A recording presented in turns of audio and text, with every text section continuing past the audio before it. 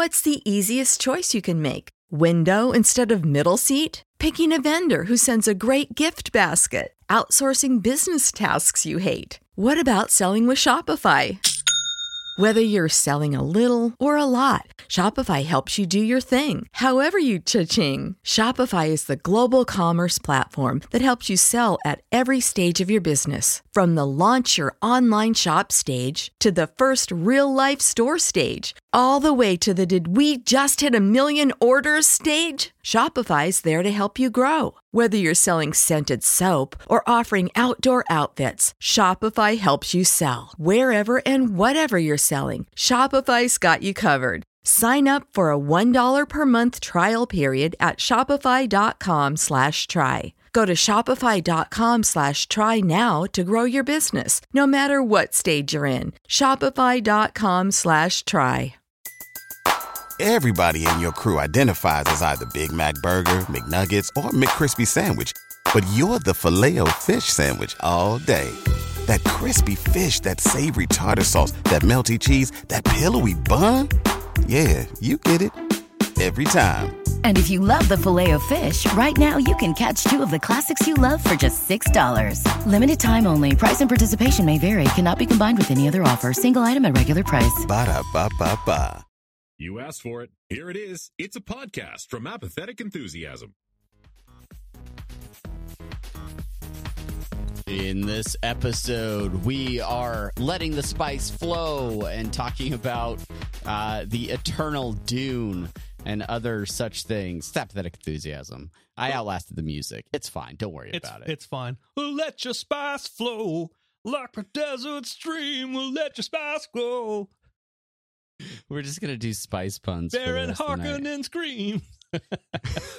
Hello, everybody. I'm Travis. Hey, everybody. I am Brandon Cruz, and welcome to your latest episode of Apathetic Enthusiasm. It is Apathetic Enthusiasm episode 197? 198. My friend. Oh, my. 198. Two away from the big 200. And let me tell you, we have got a magnificent show for the 200th episode. We did so much work for this podcast. Yeah. So for you. We didn't enjoy a minute of it. We're going to have so many guests for the 200th episode. I just want to prepare you.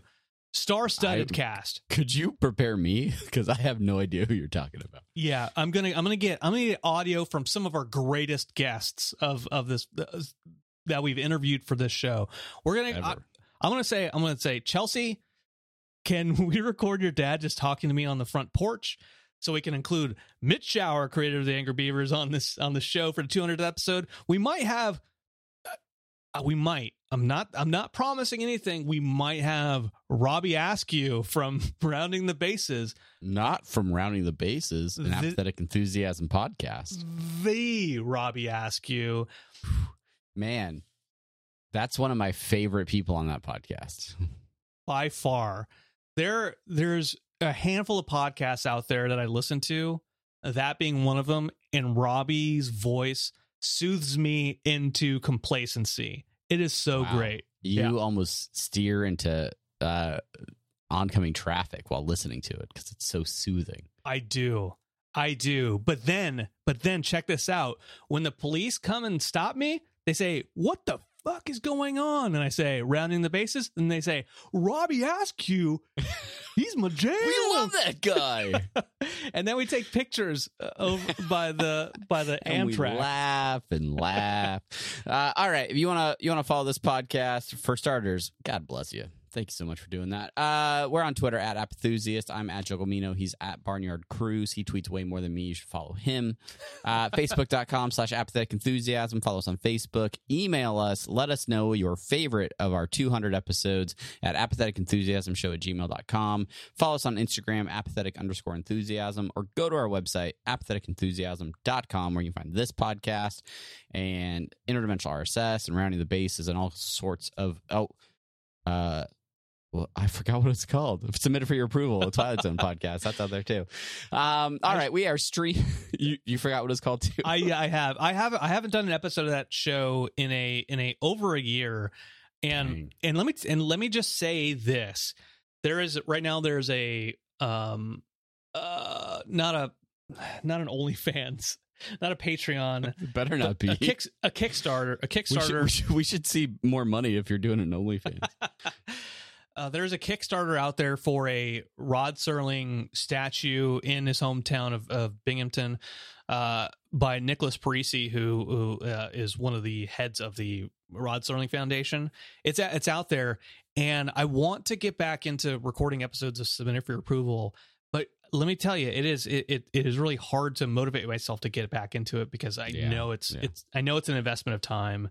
Well, you're doing other shows. I understand that. I occasionally throw on a Twilight Zone episode, and I obviously think of you every time I do, because you're the biggest Twilight Zone fan I know. So then I'm like, oh, maybe I'll talk to him about this, and I'll be like, man, probably won't.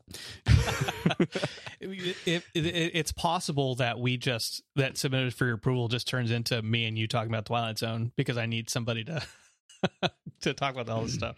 Yeah, there you go. That's the future of this podcast. 201 is Submitted for Your Approval. We are streaming live right now, believe it or not, over at twitch.tv/apathetic enthusiasm. If you want to be part of the show, be in the chat, communicating, especially with this podcast, we can get derailed at any minute. So make sure to follow us over on Twitch. And then you can catch video versions of all of our episodes at youtube.com/apathetic enthusiasm. Thanks to everybody that has liked and subscribed and done all of those fun things over there. Finally, there are ways you can get merch. You can go to our TeePublic, apatheticenthusiasm.com/shop. Best way to get your own t-shirts with, I don't know, Apathetic Enthusiasm written on it. I think it's out there. Yeah. You can also support all of our podcast endeavors at patreon.com/apathetic enthusiasm. Thanks to all the patrons. We appreciate your support. Brandon, so much to discuss. I mean, we already had a killer pre-show where we talked about sour beers, and that was such a great pre-show. It felt good. We just rolled right into it. And now let's kill all the energy for the actual episode. Let's drop it on down. Drop it all down. Now let's talk about movies. Speaking of dropping it all down, we recorded a new episode of Rounding the Bases yesterday with Robbie and Matt. And it was Robbie and the other guy. And by the way, follow them on Twitter at Rounding the B. It was such a downer episode. We talked about Aaron Rodgers, about how much of a narcissistic diva piece of crap he has been in that last little bit. Then we talked about his backup did me no favors on my fantasy team. Nope. Then we talked a lot about the unfortunate accident in Las Vegas. Tina Tintor was murdered essentially by a former Los Angeles Raiders wide receiver. Las Vegas. Sounds about right. Raiders. Las Vegas. Yep. Yeah. And then a concert. So it was a very downer episode. Then a concert where 8 people died. Yeah. It was awful. And it was a downer. It was kind of a downer episode. And now we're starting this one off on the same note. Way to go, Brandon. I'm trying, and I'm thinking about it. I'm like, I don't know how much of that episode I want to edit and put out there, because it's just like, normally you can get entertainment out of stuff, right? But when a majority of it is just being like, yeah, people died. Well, mark my words, that will be your most downloaded episode to date. And everybody be like, this is the format. This is what we got to do. Everybody loves true crime. It's a podcasting staple. We're talking about modern true crime. As a matter of fact, the modern true crime is what happened this week in the papers. Manslaughter. That's awful. That's awful. That's awful. It's terrible. It's awful. It's awful. You're an awful person. Yeah. And so is everyone else in the Rounding world. the B. Check out Rounding the Bases. Matt is just shocked in the chat right now. He was not coming. He was not prepared for us to come in this hot tonight. No. All right. Let me break it down. Let me bring it down just a minute. For all of you listening, if you are a fan of this podcast, you and the 12 other people that listened last time, you will know that we had a challenge, right? We decided in advance on the format for this episode. This was going to be a Dune extravaganza, pronounced exactly like that, right? And so about 2 weeks ago, Brandon was working his way through the 1984 David Lynch version of Dune. And this was just before the brand new 2021 version of Dune was released. So the agreement that we made is that Brandon would watch that original version of Dune and then watch the new version. I would watch the new one first and then watch the older version, and then we would have this discussion. Neither of us have read the books, mind you. But provide our perceptions about the story of Dune and how these films sort of take the exact same story, the same source material, and present them in different ways, and how our feelings about the story would differ. First off, Brandon, did you do your homework? I did do my homework. Yes, I watched Dune 1984 first, and then this on Saturday when I flew back in from Florida, I watched Dune 2021 on my phone. On your phone, just as the filmmakers intended. Yes, but when they're filming these epic cinematic images, they're like, someone's going to watch this in seat 1A on an airplane on their phone. 1A while they enjoy their free upgrade from American Airlines. How let me ask for our listeners, I want to take a little bit of a side. Travis, how did you remember what seat I was sitting on the plane? Because it's the first seat. 1A. It wasn't like, oh, you were in 3B or something. Like you were practically steak sauce. You were reverse steak sauce. Like it was. I mean, yeah. It couldn't be any closer to the exit. I was. So were you first off the plane? No. Because 1A is the window seat. 1B is the aisle. There you go. Remember that. Go. Remember that for all our first class listeners, and you're all our first class listeners. Yeah, I was first class in our book. I put on my airline adventure story real quick. I put in a week ago for an upgrade. You know, and I put in my miles. I had enough miles to put in for an upgrade, but I always get put on the waiting list, and I'm always like 5th or 10th on the waiting list. Always from there. The morning always of the a bridesmaid, never a first class. The morning of, I kept refreshing my app. I was still 5th. Actually, no, I was 4th when I started looking at it, and then I refreshed it maybe 20 minutes before the flight, and I went down to 5th. I was like, how did that piece of shit get above? Doesn't matter. I was like, okay, I'm resigned to my seat, literally on the opposite end, on the opposite side of the plane. I was sitting in 35D. Dang. That was my original seat. Much different. So we board. I get on the plane. I put my carry-on in the overhead, and I'm sitting there. This woman comes down, another passenger, and I always pick the aisle seat. There's somebody that I kind of work with on the window seat, and we have a seat in between us. She comes down and she says immediately to the flight attendant, says, can I get an aisle seat? Because she sees me and this guy. She's, can I get an aisle seat? I just really want an aisle seat. I just don't feel. I saw some aisle seats back there. Can I get? And I'd already gotten up out of my chair to let her in because I know that's where she's sitting. And the flight attendant says, well, we'll go ahead and check some stuff. Let me check. And I'm just standing up waiting. This lady immediately bitching. And this was the person that was supposed to be sitting next to you. Yes. Okay. And then I get tired of standing up. I sit down and we're just waiting for her to get a new seat. And this big American Airlines guy walks down the aisle. And he walks up to me. He said, "Mr. Cruz?" Like, yes. Like, put that mask over your face or you're going to get kicked off this plane. Get off the American Airlines has a very strict mask policy. He says, your new seat's 1A. There's carry-on space up there in the front. Just go get it and come on up. Like, oh, okay. There's your aisle seat, lady. and I get my bag and I'm like, I got my backpack on and I'm like hitting people as I'm like holding the carry-on also like sorry all the way to the opposite end of the plane again into first class. And yeah, that's a good feeling. That's a good feeling. I always joke with my wife because we are completely different travelers.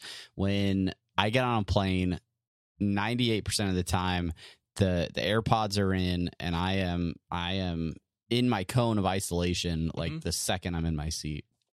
And she will bring a book. She'll bring something to watch, something to listen to, and then never use it because she will spend the entire flight talking to her new single serving friend, right? Like right next to her.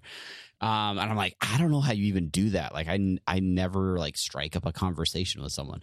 Now I'm not like a kind, unassuming, like, you know, blonde girl like my wife is. Like she's just very easy to talk to. So traveling with a group from work, I have literally that like last seat. I am in the aisle, back of the plane, right next to the restroom. And I sit down and there's an older woman sitting next to me and we just start chatting about something like, I don't know if it was work or something. But very, very nice lady, and we just start talking, and like, we're just kind of having a nice conversation. And one of the guys that I work with, like, he kind of tries to get my attention. He's like, "Hey, like, do you want to switch seats?" And I was like, "Why would he want my seat back here? Like, I don't get it." And I was like, "Nah, it's cool, it's fine." Like, actually having a nice conversation with someone for once on an airplane. and he's like, "No, they're giving us first class seats. Do you want to move?" And I was like, "Well, it's nice knowing you, lady." And just right up to the front. So yeah. I mean, and that was probably the only time I've ever definitely didn't talk to anybody in first class. I was like, nope, locked in, AirPods on. There's too much space in between the seats. Yeah, you actually have to yell to even hear the other person. Hey, let the flight attendant know that I want a Bloody Mary. I'll write you a postcard. Just put it up. Anyway, first class has its own postal service. Yes, that's right. It's airmail in the air. Yeah. So anyway, so we're going to talk about Dune. And then if we get enough time, if we don't get completely derailed, we also went and saw a little movie called The Eternals, the new Marvel flick. Only in theaters, premiered this weekend.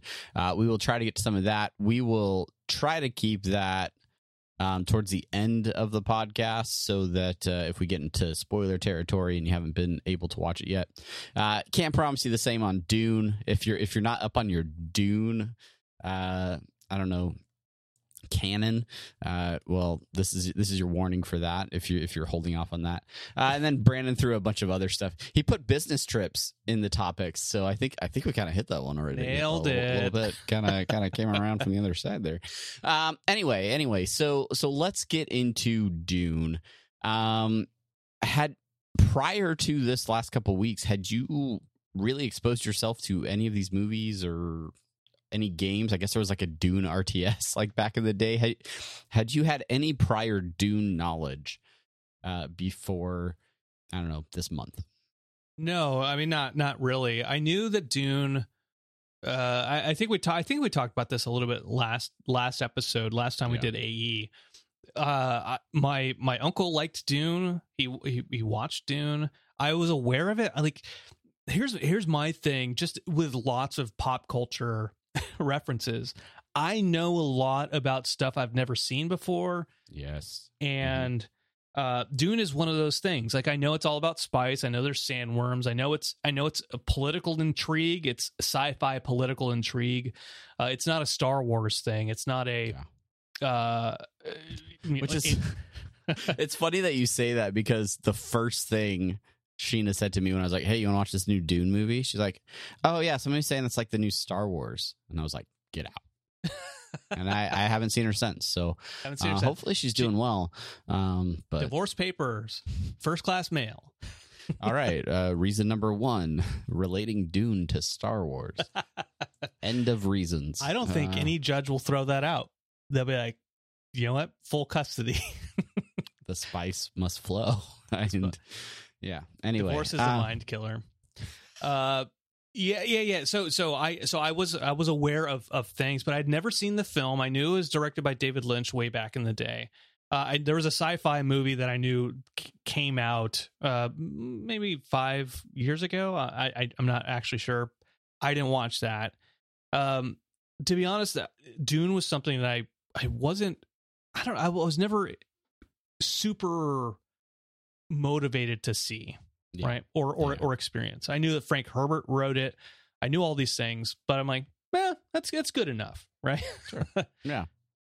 Something spice, something sandworms. Yeah. Beetlejuice. Got it. Yeah. No, exact. You point out Beetlejuice, but I always associated Beetlejuice sandworms to Dune. I just was like, yeah, like what a ripoff of Dune. Even though I'd never seen Dune, I was like, yeah, what a ripoff of Dune. Yeah. Gosh. What is your kind of exposure to Dune? Was it something you paid attention to? Very much the same. Never watched or read any of the canon. I had a very pop culture level awareness. So same thing, hearing about spice. I would even make jokes about, those, whoever controls the spice controls the universe. Like I'd make jokes like that, but I didn't really know what I was talking about. So when I heard that they were producing a new and updated presentation of the Dune story, I was really interested because, looking at the casting, looking at some of the trailers that came out, I was like, this looks fantastic. I'm going to give this a shot. And I even over the summer this year was like, maybe I'll read Dune. Like maybe whether it's an audiobook, whether I pick up a copy at like an actual bookstore, maybe I'll read this in preparation for the movie. Turns out I didn't do that. But and we'll get around to the books later. I'm interested in it now after having watched both of these movies. So I want to start with you. Okay. In your experience of being exposed to the Duneverse, because you started with David Lynch, and for maybe a lot of people listening, if they were Dune fans or maybe they hated the original movie, they saw that movie first. So what was your take on how the film was presented? And I don't know, what were your first takeaways sort of seeing that film? All right. I before Dune 2021 came out, maybe a couple weeks before that, Chelsea and the kid, they went to the grandparents' house, and I said to myself, I really of just scanning TV, right, just to see what's on. I look HBO Max, see what's on HBO Max, and I kept seeing Dune 1984 on there, and I said, I haven't seen it. I should really watch it. I should see this film. And maybe the weekend before Dune, the new Dune came out, one of my coworkers was it was the weekend of, because that day I did a VTC, a video teleconference, and I made a joke about, hey, Dune 2021's coming out, everybody check it out. And this guy sent me a message later. He's like, Dune 1984, like, that's awful. I hated it. It made me mad, he said. And okay. He was just he had read the novels. He had read up to Children of Dune, maybe whatever the third novel is, and he just it's awful. He said you have to watch it just to see how awful it is. And that was the motivation to actually watch Dune 1984. So that weekend, I started watching it. Friday night, I put it on, and I was drunk, and so I fell asleep maybe about 20 minutes in. And I woke up. I woke up periodically, and I said, "Oh, I'm not going to remember this. Let's go ahead and stop it." The next night, I went back. Like it was like 40 minutes in. I take that back. 40 minutes in. Restarted it from that point in time. I started watching it, got another 40 minutes in, and then I was drunk, so I passed out again. I finished it that Sunday night, and by that Sunday night, I told Chelsea I have to finish watching Dune. I've got to get through it. And it's not that I wasn't interested in it. It's strange because David Lynch is weird in general, as you know. Oh yeah. He's a strange director. He's got lots of imagery, lots of kind of dreamlike states to his directing, and I was interested in it. But the thing that I noticed most is I didn't narrative wise. It was confusing what was going on a lot of times. It kind of like jumped around, and they had character internal monologues that kind of tried to help explain little bits, which I thought was kind of unique because I'd never really seen that in a movie before. But for the most part, I'm like, I kind of understand what's going on, but I don't fully. He's a savior. There's a prophecy. He took over the prophecy. He awakened, and now there's water on Arrakis. That was kind of it. Yeah, David Lynch being weird and sort of being more experimental, being more avant-garde. Yes, taking risks with his filmmaking. None of that's new, right? Like we have that base understanding. But it is a dense story. Like there's a lot going on. There's a lot to introduce there. So there is a lot of, what do you call it? Exposition. I kept wanting to say exploitation, and I'm like, that is not the right word. Therethere's a lot of exposition in the 1984 Dune where they are like certain lines of dialogue are just there for the benefit of the viewer. It's like, let me explain to you how our political system works, person that's grown up in this political system. Like yeah. So in that way there are elements that are clunky or and just the way it presents it, especially for a modern audience, I just don't know that it holds up as well with some of the other films that we're used to seeing now in 2021. Yeah. And a reminder, I keep saying Dune 1984 just to distinguish between the two of them, but I think that's also an important thing to note as far as graphics go, as far as what we saw on screen, what David Lynch did with the film. Because obviously when you get to the 2021 Denis Villeneuve, the visuals in this new one, I mean, they're far away different things. Since let's go into the new one real quick, and I'll turn it over to you because that's the first one that you saw. Yeah, and I mean, A Feast for the Eyes, right? I did not watch it on my phone. I did just slightly better by watching it on my TV at my house. Better. I wanted to call you out, like, oh yeah, because the filmmakers intended for you to watch it at home, didn't they? Yeah, no. I was at the movie theater the other day for Eternals, and I saw Dune in a few different theaters, and I was like, I bet it would look real good. I bet it would look real good up on that screen, because visually stunning movie for sure. Well, I just want to make a quick aside there.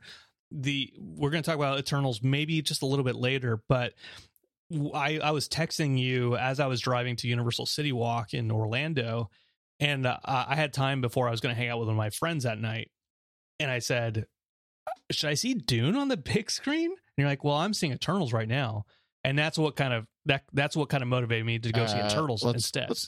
Let's go to the tape. Let's review that conversation. Hey, should I see Dune or Eternals? Not should I see Dune right now. The question was, should I see Dune or Eternals? And my response, while in the film, was, I'm at Eternals right now. And you said, Eternals it is. So don't act like I twisted your arm. No, I'm not saying you twisted my arm. I'm just saying that I was driving. And I was texting. Also, it's HBO's fault that they made Dune available on HBO Max. The box office will take a hit. There's just no question. There's no question. But I did want to see Dune on the big screen because the visuals, right? Because Denis, he directed Blade Runner 2040 whatever, and that was a beautiful film. So I wanted to watch Dune on the big screen. Yeah. But when you said you were in Eternals, I'm like, okay, that answers that. That it gives us something else to talk about for AE, which is right now. Let's give them something to talk about. Anyway, so you watched it on your TV. So New Dune, 2.5 hour movie. Watched it all in one go. Again, same source material, right? So we have, box office, big name actors. Timothée Chalamet is the main character. What's his name? Paul Atreides. Paul Atreides. Yeah, but I mean, tons of big names. You've got Zendaya. You got Poe Dameron. You've got Duke Leto. Khaleesi. Or what? Not Khaleesi. Khaleesi's the what's from Game of Thrones. What's the guy's name? So I'm looking at the Eternals cast Aquaman. list right now. Aquaman. Jason Momoa. Yeah, but what's his name in Khal Drogo? That's it. Khal Drogo. Yeah. Duncan Idaho is his name in the film. You've got all these big names, right? You've got Drax. You've got Batista. You got all these folks.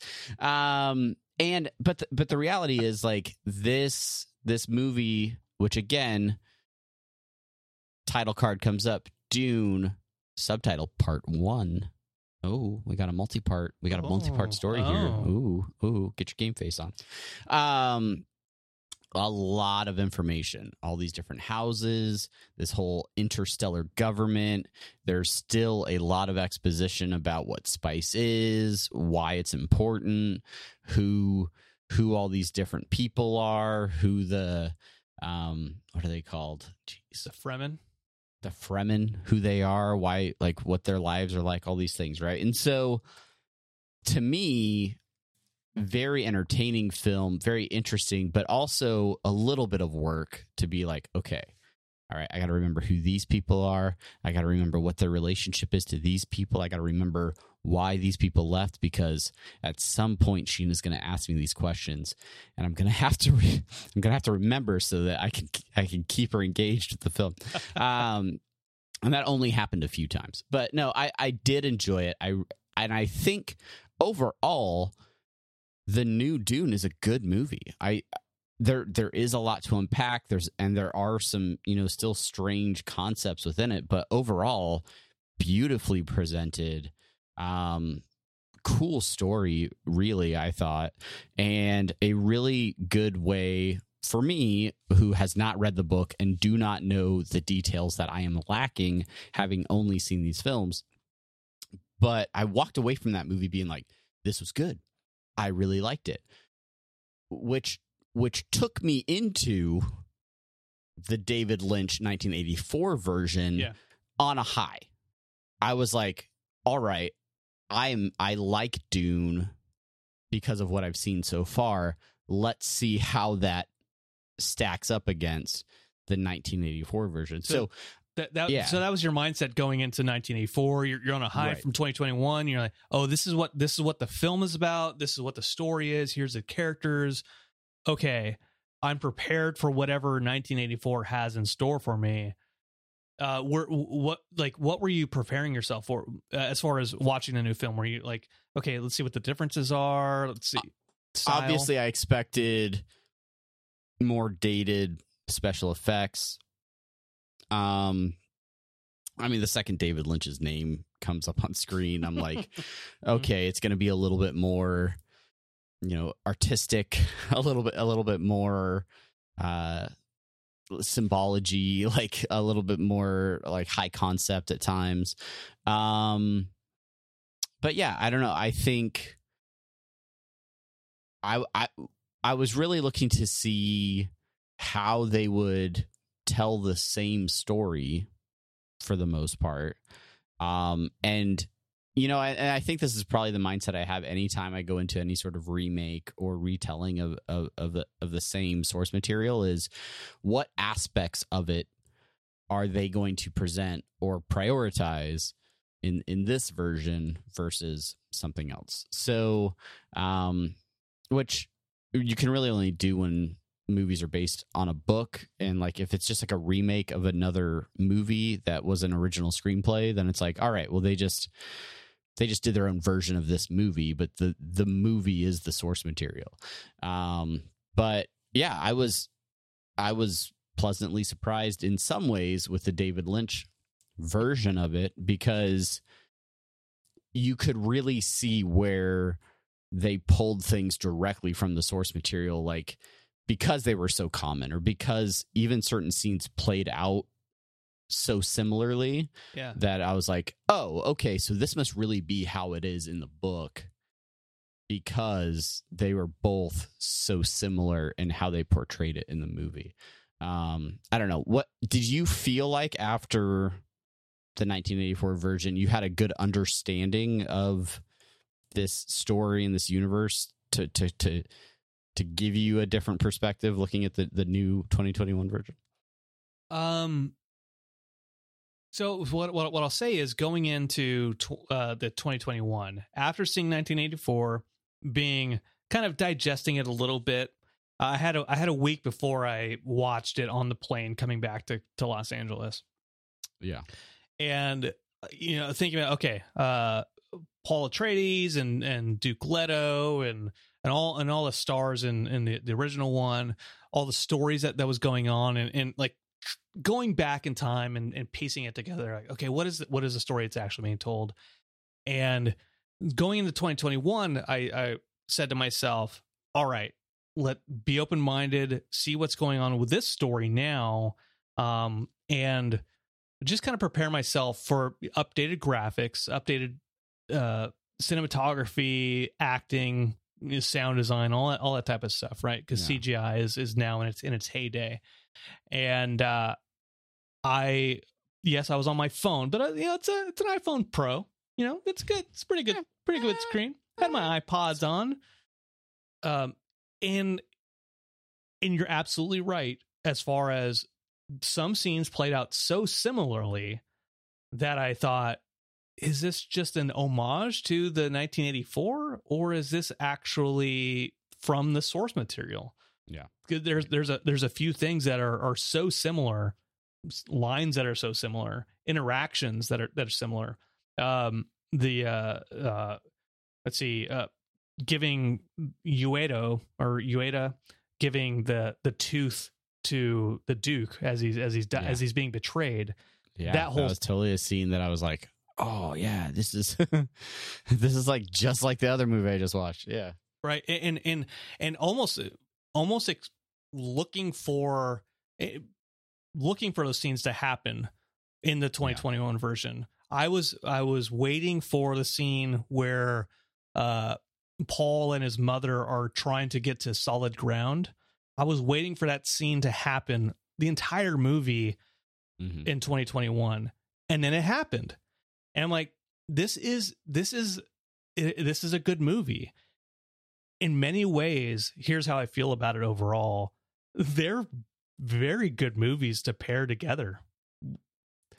Yeah, in some ways they are, right? And one of the things that's interesting for me, and I thought about you when I watched the 1984 version, is the 1984 version goes further in the Dune story than this new 2021 version does. It stops short of where the 80s version continued.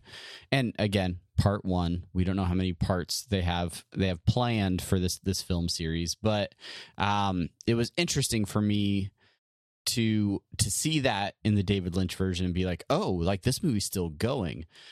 Mind you, it felt more like a rushed montage in the David Lynch version as they wrap up certain things, and they probably rushed through certain parts that they could probably expand on quite a lot more. But I was thinking for you, like, are you going to be ready for this 2021 version to end when it does, or are you going to expect it to hit like a certain story beat, a certain plot point before it actually is going to? That's a fair question. And I think reading into the movie before it came out or after it came out, knowing that they're coming out with a part 2, also knowing that they have at least 3 books, I think 5 Dune books overall. Yeah, I don't know. I know that there's an expansion of story, and the pace of this new film, I knew that they're going to have to end it shortly, right? I knew that it wasn't going to get all the way to the end of where David Lynch's film got to. I was okay with it. I was waiting for that. Where is a good point to end this part 1? And when Paul meets the Fremen, it's kind of that encapsulation of the story of him dreaming about Zendaya, getting to that point in time, then meeting her, doing the duel, whatever, and being accepted into the Fremen. And then when I saw this the Fremen riding the sandworm, I'm like, okay, this is where it's going to end. Sure enough, that's where it ended. Yeah. What was interesting to me in that point, mentioning the riding the sandworm, as far as abbreviating the content for the David Lynch stuff, it seemed like Paul was the first one to ever ride the sandworm in the 1984 thing. But really, it's just like the Shai Hulud, which is like the king of the sandworms. That's where the prophecy was fulfilled. So I'm expecting we'll see that in part 2. Yeah, I found it really interesting watching the 84 version after having seen the 2021 version. My base understanding for all of the different houses and all these different families and things like that was already pretty set. So then it was more of just, all right, how are they telling this story versus, oh, I got to figure out, oh, okay, who are these guys again? And which I feel like if I had watched the 84 version first, I may have had a harder time with. Like, I don't know. I don't know. Who's to say? We'll never know. But I don't know. I ended up, I think, liking the 1984 version more, appreciating it more, because I had that external reference point. If I had gone to that one first, I probably would have been like, all right, this is weird, and then not expected as much out of the new version. But it in some ways, and we kind of alluded to this already, 1984 is the Cliff Notes version of Dune. Sure. In the sense that it is a bunch of kind of general ideas of what this universe is about, what the story is about. Maybe not edited greatly or cohesively or coherently as much as we would like. But then once you see Dune 2021, which is a part 1 of this universe, then it all makes sense, right? It's like reading a Wikipedia entry for something where you say, okay, I understand everything that it's saying generally, but then you watch the fleshed out and you're like, okay, all right, this person is this person does that, this event happens, this changes this, and so on and so forth. Because in 1984, there's a lot of talk about the Emperor. It shows the Emperor, which is something I don't think is in the novel, in the first novel. Yeah, like there's a lot of FaceTime with the Emperor in the 84 version, and we don't see them at all in the new 2021 version. Like it establishes so a difference between the two films is they don't show the Emperor at all in the new film. In the first film, basically it kicks off with the Emperor establishing what the betrayal is going to be. So in 2021, you kind of figure out through the narrative that, okay, the Harkonnens are coming off of Arrakis, the planet where the spice is being harvested. But the reason they're being pulled off is to put Duke Leto, the House Atreides, onto the planet because they're getting too powerful. So this is a intentional thing to betray them.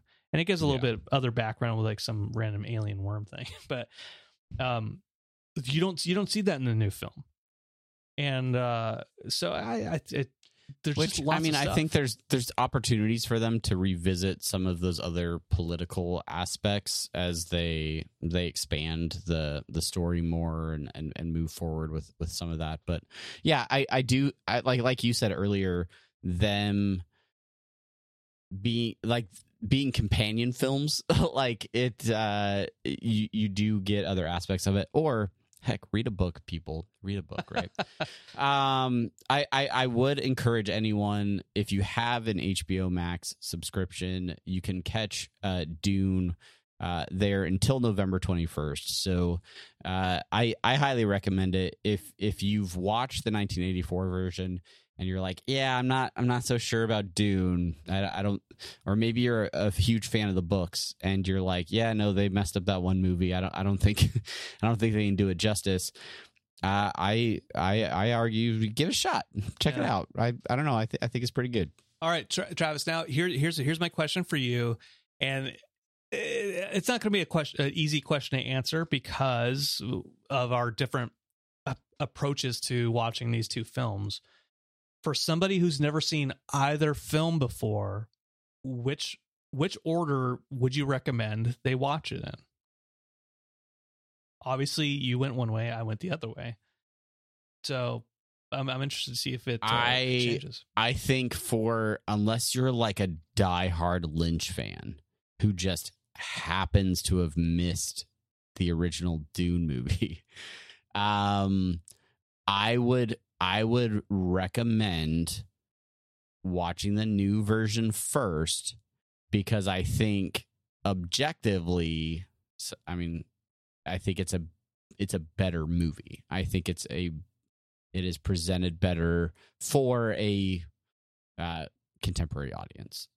And then I would recommend you go back and watch the David Lynch version. I think as a film, it's very interesting. I don't know, as a person that studied film for a brief moment in their history, like there are a lot of aspects of it that I find intriguing and compelling, and it's kind of weird, which is cool too. Like, so I recommend both, but I would recommend the order that I saw them in.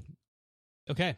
Well, to follow up on that, Travis, I'm not going to disagree with you. I think that is the right answer. I think because Dune 2021 is a good movie, and it's a movie that is digestible by masses, right? If you're interested in kind of this political intrigue, a sci-fi intrigue, then you'll be like, okay, you'll be interested in the story, you'll be interested in the visuals, and understand mostly what the story is trying to get at. And then if you want to watch Dune 1984, go into it kind of, okay, you know what the story is. It's going to be different. It's going to be a little weird. You're going to be tripped out with some stuff. But you will see what David Lynch was trying to get after. I do have a couple extra points with the David Lynch stuff. One is I'd read that he was forced to trim it down a lot. It was originally a 5-hour movie, and that tracks. Yeah, he was forced to edit it down dramatically, which makes sense because there's a lot of stuff where it seems like it skips around a lot, misses a lot of exposition. But for the most part, I still think it's it's David Lynch, but I think it's as good as it can get in that form. Let's get the Snyder cut. Let's look at the Lynch cut. Let's get of OG Dune. Come on, Lynch cut. Hatch. We could get that trending easily. Let's start it, dude. And then the second thing, as somebody who fancies himself a fan of David Lynch in general, one of the things I've always said about David Lynch is he's got a fascination about dreams. It's in his work, this kind of recurring motif about dreaming. On Netflix, I think there used to be a short films of David Lynch, and one of those short films was the ABCs. And we've talked about it on this show before. It's a short film where it's black and white, and it's this little girl saying the ABCs over and over again, and it's very creepy. It's very, very weird. And he said that the inspiration for it was one of his nieces had like a fever or something, and she just had this recurring nightmare where she's just repeating the ABCs over and over again. So that was one of his things. Mulholland Drive, in that film, if you've ever seen it, for our listeners who've ever seen it, about midway through the film, it completely switches, and the main character, played by Naomi Watts, kind of wakes up from a dream, and that's in my interpretation of it. It's all about the first half of the film is her dreaming about the bad shit that she's done. Yeah, dreams are a David Lynch thing. Sure. And guess what? Dune, the Sleeper's Awakened, all these visions that Paul has throughout the film, 2021 and 1984 alike. It fit in with David Lynch's kind of motif. I understand why he gravitated toward the project. Like, having no understanding of how it actually came to be, I can see why it was in his wheelhouse, right? Like it makes sense. So. Now last little bit, he was originally approached to direct Return of the Jedi. and he turned that down to direct Dune instead. Who knew? We could have had a better version of Return of the Jedi. Let's get the Lynch cut of Return of the Jedi with no Ewoks and Lynch Jedi. Yeah, and damn fine cup of coffee. All right, and I don't know. I think it's remarkable that we've gotten 51 minutes into this episode and have talked about little to no actual plot points of either Dune movie. And I think that's okay. I think that's fine. I recommend you watch it. Go discover it for yourself if you're completely new to Dune. And then let us know what you think. Check it out on HBO Max. Do those things, and then hit us up an email or a tweet or things like that. Travis, before we go, I don't think we're gonna be able to talk about Eternals. I don't think we're gonna have time to talk about Eternals, which is so sad because that means it's gonna be like 3 weeks after the movie came out for us to talk about Eternals. Can we do a short, like 10-minute? Spoiler free for those folks that haven't made it out to the theater yet. Just general like film review, like feelings of the movie. What did you think? Did you like it? Did you not like it? That sort of stuff. We can. This next little bit won't take that long, and then we'll get into our mini review of the Eternals. Okay. All right. All right, Travis. Here's what I'm gonna do, because we talked about Dune 1984 and Dune 2021. There are a bunch of actors in both films that are famous, that have been famous, have done famous things, and so I want to I don't know, trivia you into some of these things. You want to test me on actor names, which I'm terrible at? Yeah.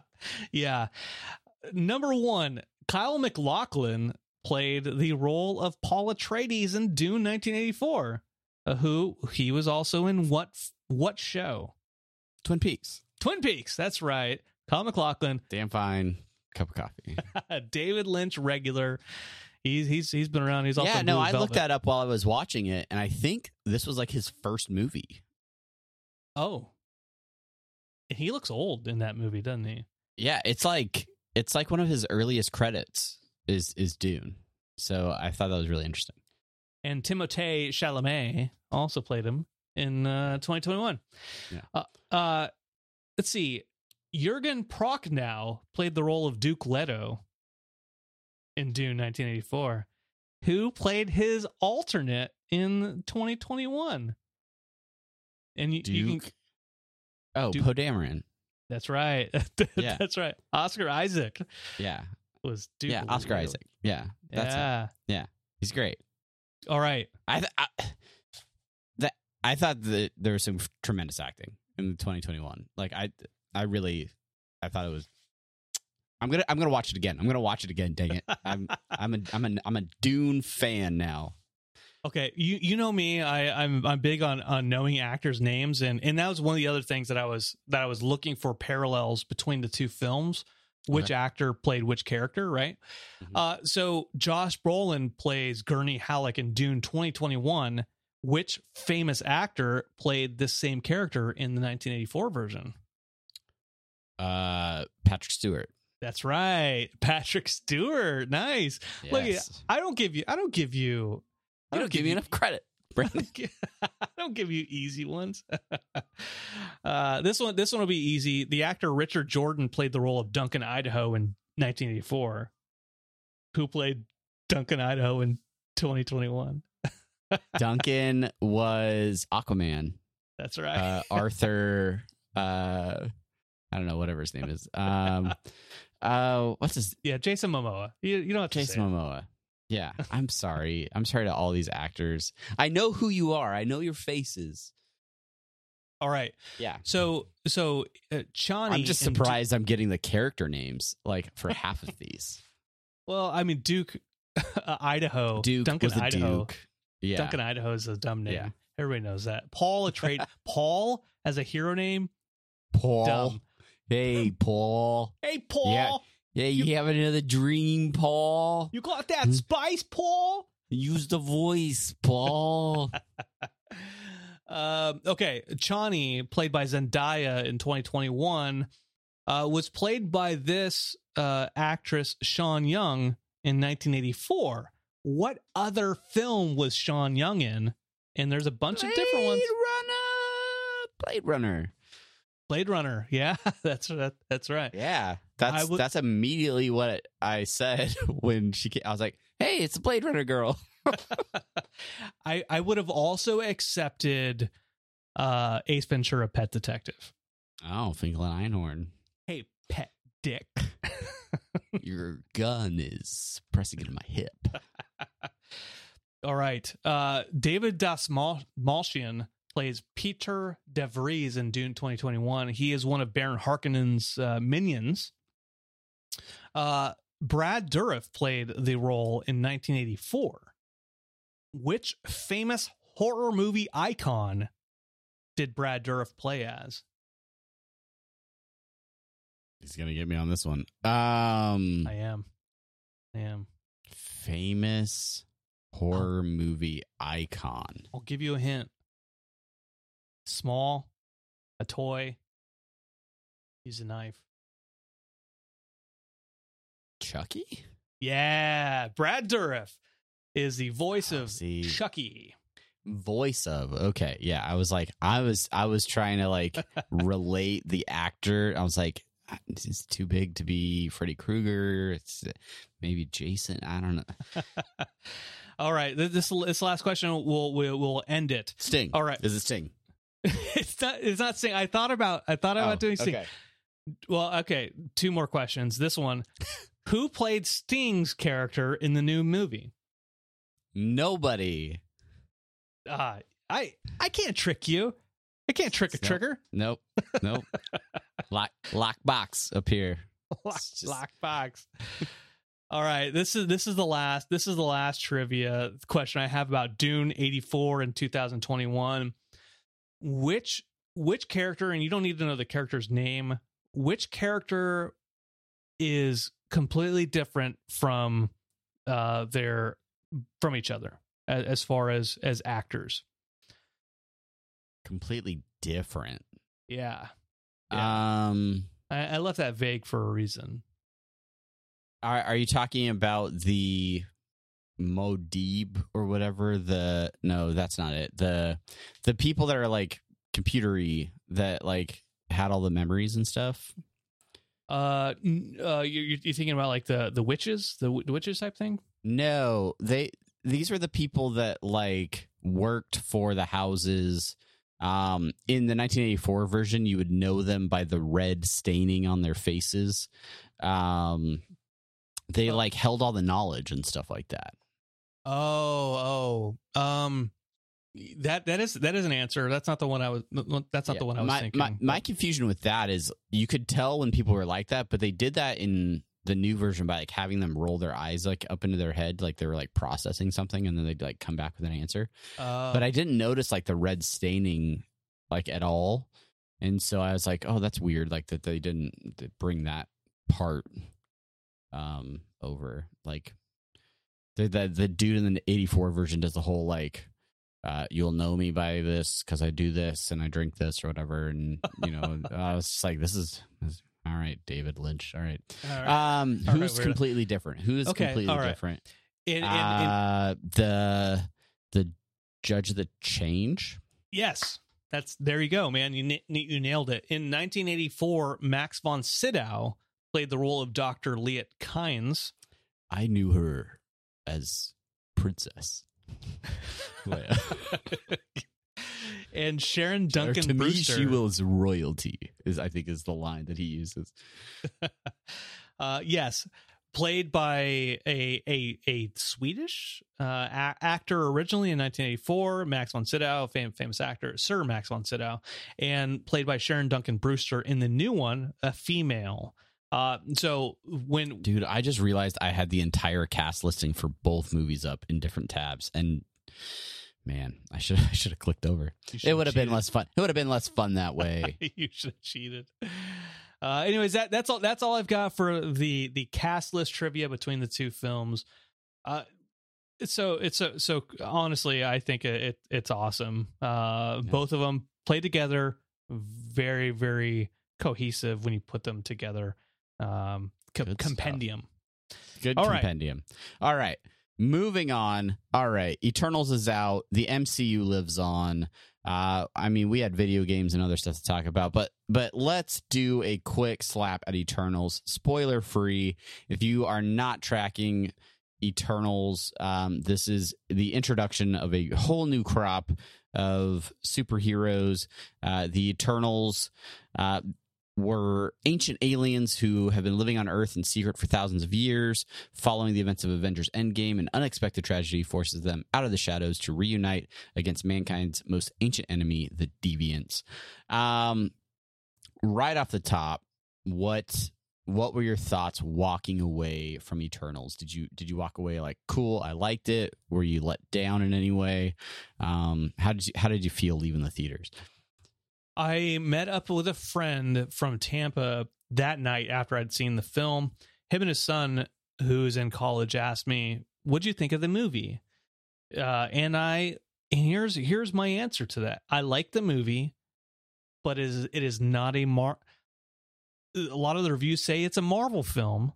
It felt like a Marvel film, but honestly, I didn't feel like it felt like a Marvel film. I felt like it did not feel like a traditional MCU movie to me either. Yeah, exactly. It normally Marvel films, they have quips a minute. Everyone's joking with each other. There is some comedy in here, but it is not a. You got Kumail in there, like you cast Kumail in the movie. You can't not have some comic relief. Yeah. But for the most part, it doesn't feel like an MCU film. I did like it. I did kind of like the change of pace. It was a well shot film, but I do get some of the critiques for it. What'd you think? Very, very similar thoughts. If you're going into this expecting an Avengers movie, you will be let down. This,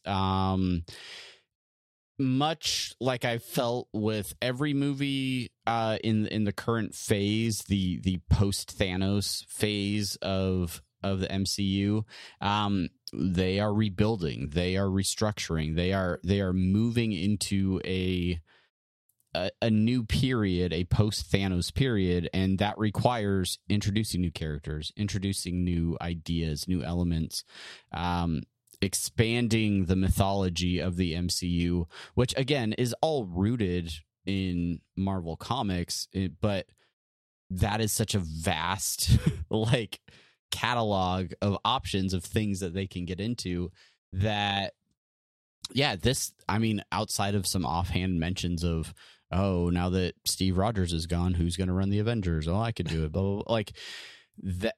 Those are all of those. I think they mention DC characters more in this movie than they do other MCU characters. Like it's so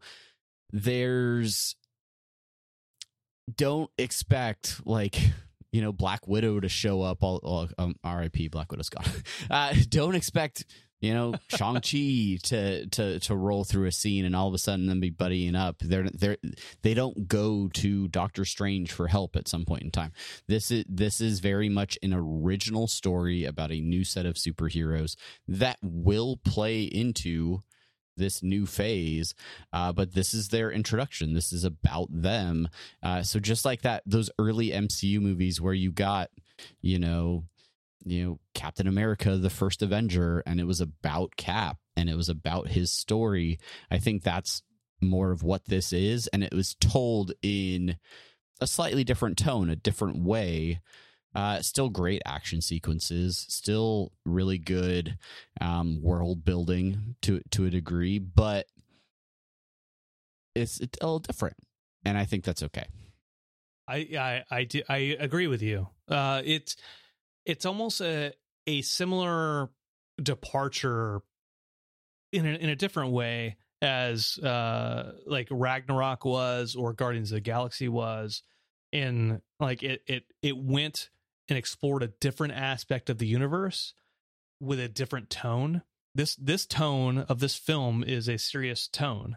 It has comedy. I mean, it's got comedy in it, but for the most part, it's more serious. Yeah, right. It's about being connected to people, connected to others, and having love for each other.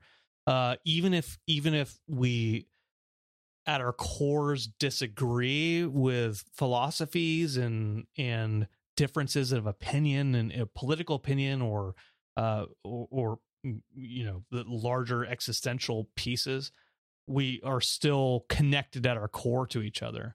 Yeah. And going into the end of the film, again, I'm not going into spoilers, like even though there are villains and they're heroes, we're all still connected by being a part of each other. And I don't think that is something that the MCU has really explored much. A wide cast, at least recently, they certainly haven't. Yeah.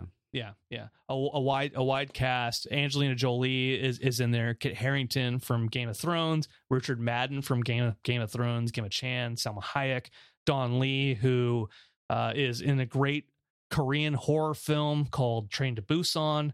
What a badass.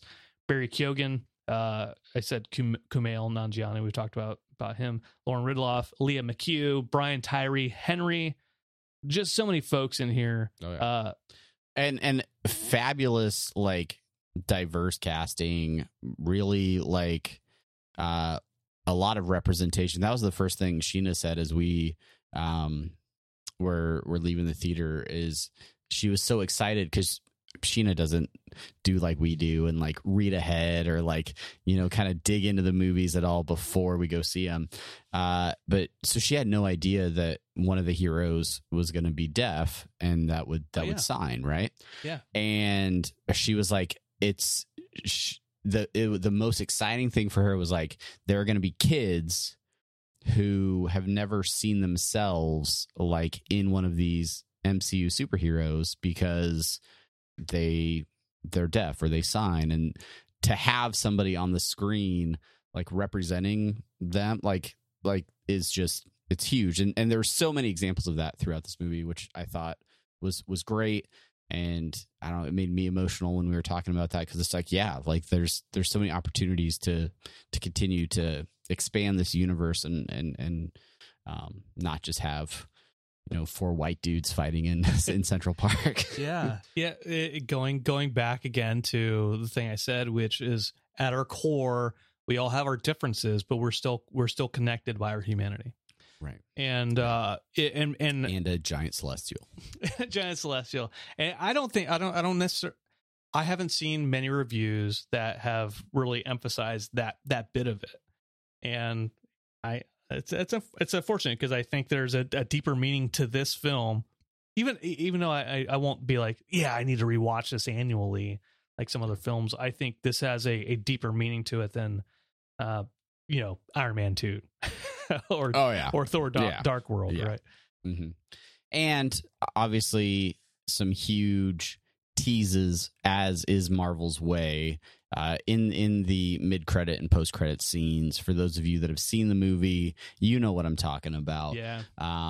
But exciting stuff. Always exciting, nods to what's ahead in the MCU as it just continues to expand and move in different directions. And they're not all going to be wins, but for the most part, they all tend to be pretty decent. Like they tend to do a good job. So maybe, I don't know, in the post show or something, the 2 people that are left will get to hear us talk a little bit more spoilerific thoughts on Eternals. But I would recommend this. The critics have given it pretty harsh reviews on Rotten Tomatoes, and I think it's like 50-something% critics wise. Audience score, I think, is much higher than that, but I could actually look it up and give you real numbers. Yeah, it's 48% on Rotten Tomatoes, 53% on Metacritic, 6.9 out of 10 on IMDb.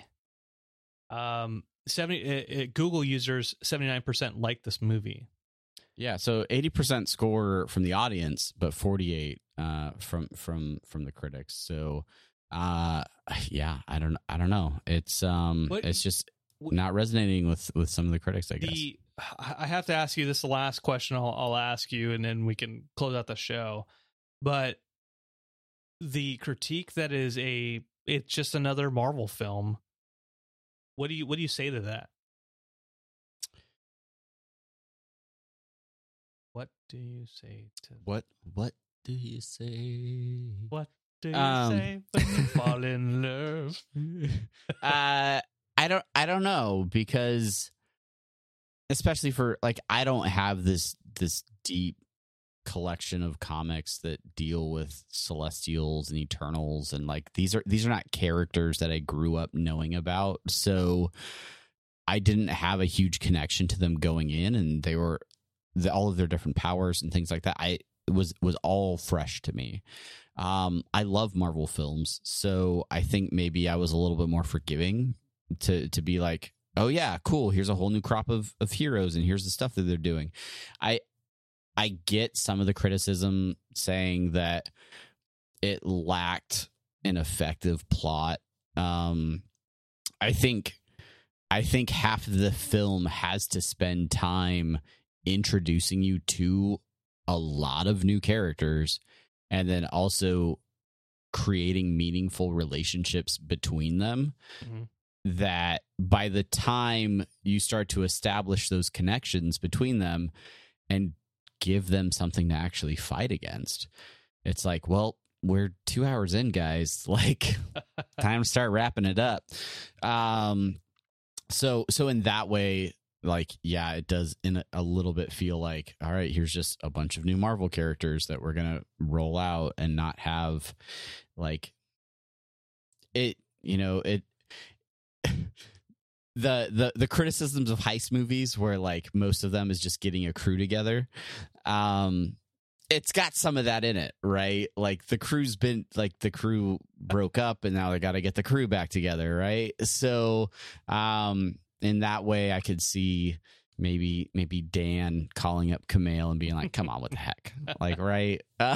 But overall, I did enjoy it, but it was because I really liked a lot of these characters, and I was excited to see what was going to happen with them and where they were going. Not all of the characters, mind you, but I liked a lot of these characters. So. Yeah.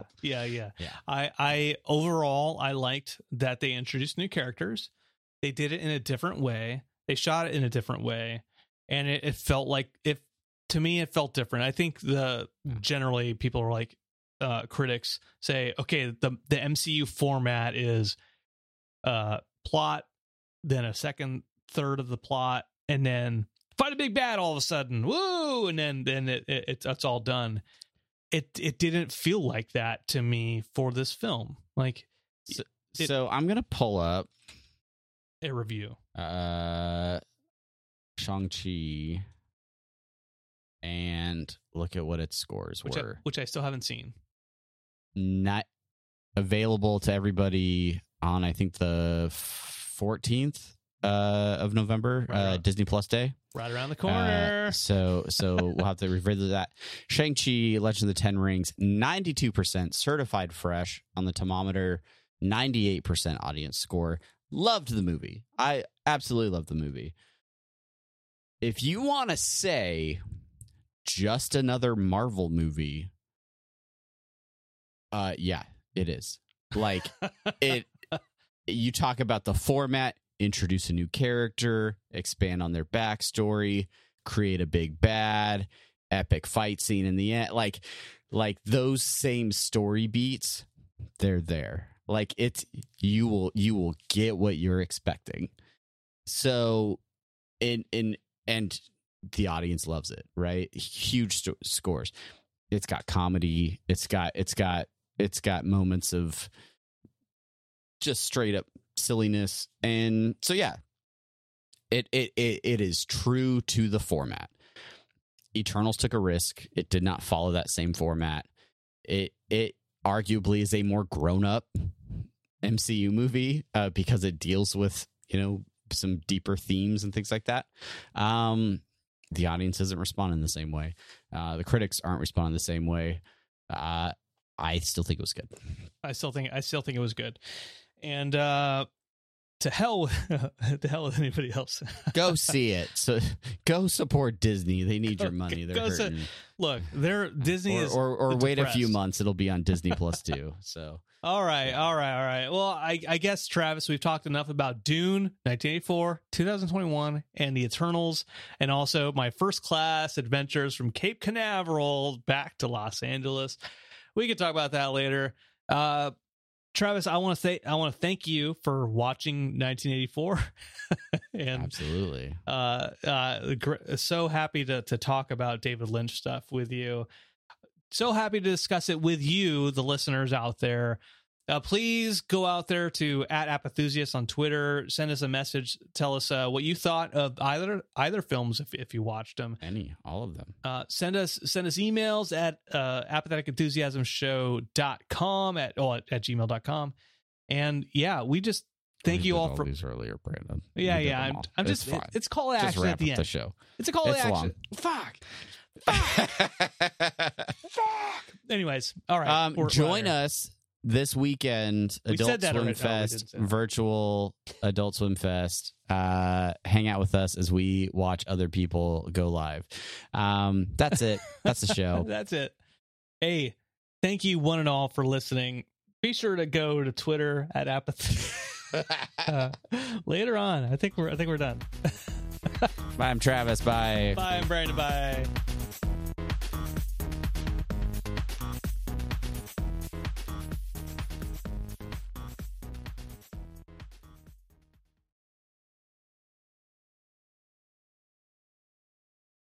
Swimsuit? Check. Sunscreen? Check. Phone charger? Check. Don't forget to pack the 5-Hour Energy. It fits great in a pocket or carry-on, and the alert feeling will help you arrive ready for anything. Now get 20% off when you use code 5HETRAVEL at 5hourenergy.com. Expires April 30th. One-time use only. Not valid with other discounts. Remember, visit 5hourenergy.com and use code 5HETRAVEL to save 20%. Everybody in your crew identifies as either Big Mac Burger, McNuggets, or McCrispy Sandwich. But you're the Filet-O-Fish Sandwich all day. That crispy fish, that savory tartar sauce, that melty cheese, that pillowy bun. Yeah, you get it. Every time. And if you love the Filet-O-Fish, right now you can catch 2 of the classics you love for just $6. Limited time only. Price and participation may vary. Cannot be combined with any other offer. Single item at regular price. Ba-da-ba-ba-ba.